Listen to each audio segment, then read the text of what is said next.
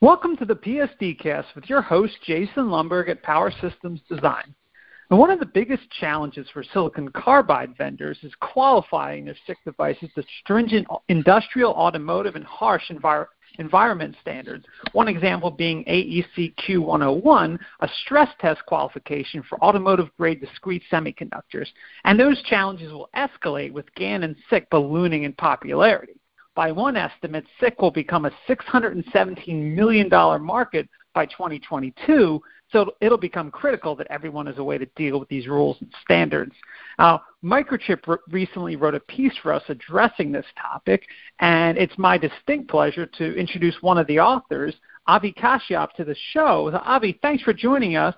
And other than what I mentioned, what are some of the qualifications and regulatory standards that SiC vendors will have to deal with in the near future? So good morning, and thanks for this opportunity to talk to your listeners. So, as wide bandgap is getting more popular, we're certainly seeing that the standards that we are using for silicon cannot be directly applied to silicon carbide.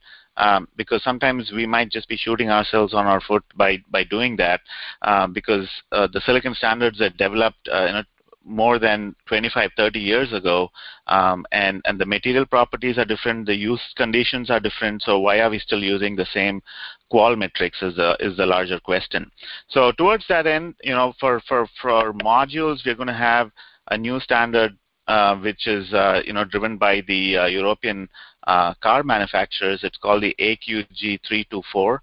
So it has various environmental tests that the modules would be subjected to. So these are power modules with the silicon carbide devices in them, and it's a pretty stringent qualification metric. Similarly, the JEDEC standards group, they also have a working group called the JC70 that focuses on developing standards for data sheets, test methods, and also qualification, both for silicon carbide and GaN.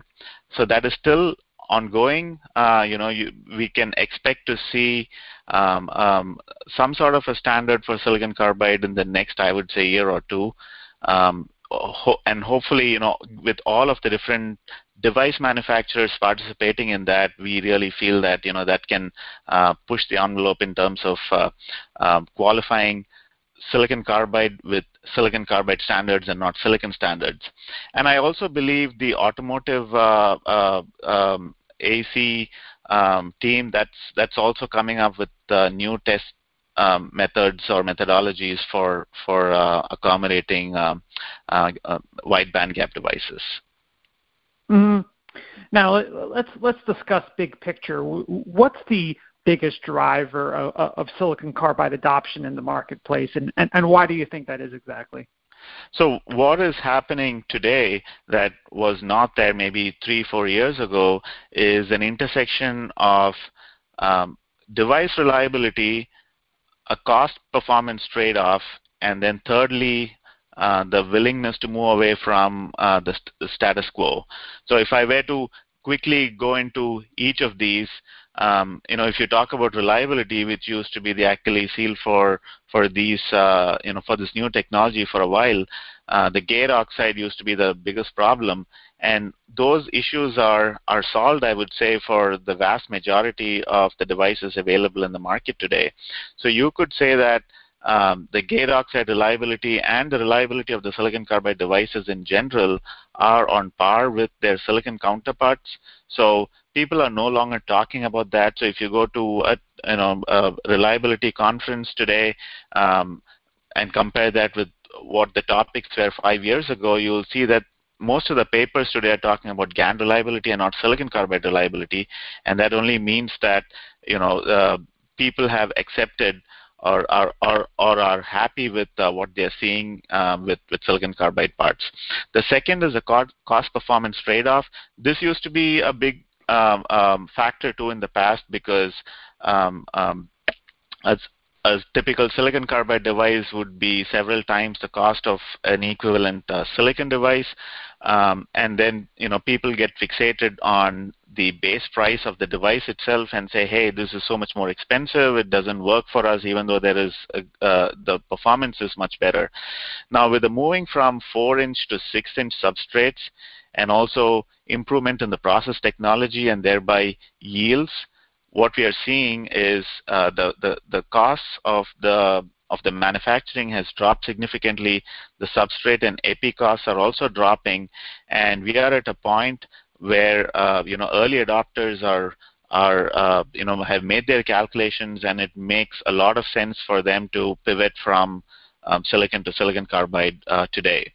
And thirdly, when I talked about status quo, initially when wide bandgap started gaining prominence, people just wanted a drop-in replacement. So the first thing they would say is, okay, I'm going to pull my silicon IGBT out, push this new silicon carbide MOSFET in, and can I see an X% improvement in efficiency? The answer is a big no, because your whole system is designed with the silicon devices in mind, and you're not going to see a lot of improvement if you just do a replacement of that device with this device without making any change to your topology. So now people have understood that you need a system mindset when you're moving to wide bandgap. You need to make your inductors and capacitors smaller. You can make your frequency a lot more higher. So you need a full redesign, and so that mindset has completely changed now. People are doing new designs with silicon carbide devices in mind. So all of these three factors are enabling very fast adoption of silicon carbide in the marketplace today. Right. Now, in your article, which we're going to link to, you and your co-authors touch on the harsh ruggedness testing that was performed by Microchip. Now, what did that reveal exactly? So we do different types of ruggedness testing. One example is an avalanche test or a one-shot UIS test, unclamped inductive switching. We provide that information in the data sheet. Not too many manufacturers do that. What we have seen in that testing is that our energy per unit area is probably the highest in the industry today, and we need that capability simply because we target high-performance industrial and automotive applications. They need a lot of safety margin, and it's not just reducing the die size to the maximum level and say, okay, we got the cost down here. There has to be a trade-off between a safety that you provide to the customer and also a cost that makes it sensible for them. So a one-shot UIS test is a good indication as to how rugged the devices are, but it's not the only indication. We went one step further and did what's called a repetitive UIS test. So in this case, we do the same or a similar similar avalanche test, but we subject the devices to 100,000 hits back to back without self-heating to see if there is a long-term degradation that could happen because, for example, there's a spurious signal in your circuit or a filter failed or something like that. So what happens when the devices go beyond the design specification of your system? That is the first objective.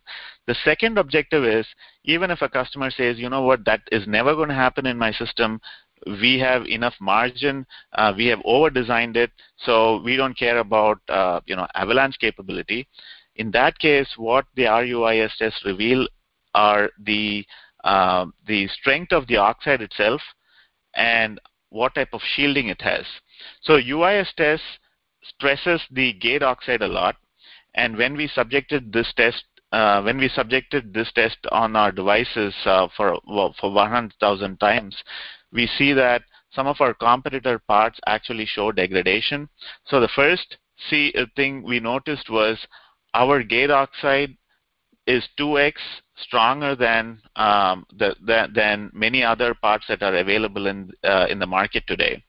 So after subjecting this test, we then do what's called a TDDB measurement, a time-dependent dielectric breakdown, to see if there is any degradation. So just off the bat, we see a 2x difference in the gate oxide strength of our product versus what's available in the market. And the second thing it revealed was after the test, we see that some of the competitor parts are actually failing. Degradation, it could be minor for some parts and you can still live with that, but when it is failing, you clearly know that the shielding is improper or insufficient for the devices. So this has implications for long-term reliability, not just under avalanche conditions, but just under normal operating conditions, because you're exposing the vulnerability of the gate oxide there. So that's an important test we did. We also did the repetitive surge tests. So these are back-to-back surge current hits on the devices. We did 10,000 hits to see if there was any degradation on our parts. We did not see anything, which was really encouraging. We also did neutron susceptibility tests. This is important simply because, when you're going to be using these parts at different elevations, because you could have a customer driving an electric vehicle in Denver versus somebody else driving that in say, Miami. The person driving the car in Denver or using a power electronic circuit in Denver has a higher chance of a failure happening in his circuit compared to somebody at sea level. So you have to see if your devices are able to withstand these neutron flux that comes basically from space, right? So we are all surrounded by that, and power devices are especially susceptible simply because of all the high electric fields in the device.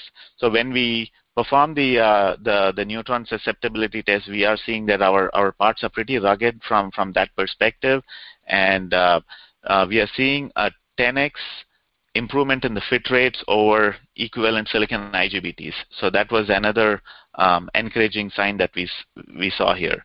We also encourage our customers, universities, research institutes to do all of these tests ourselves. So we publish all these results, and it would sound like I'm saying my devices are great, but that is not the case here. We actively encourage, we give all the test conditions that we use for our tests, and then say, hey, please repeat these tests and see for yourselves what we saw in our labs. Mm-hmm. Now, Avi, you mentioned unclamped inductive switching a lot, and at the risk of being redundant, what sort of design rules do you have to adhere to achieve best-in-class UIS ruggedness?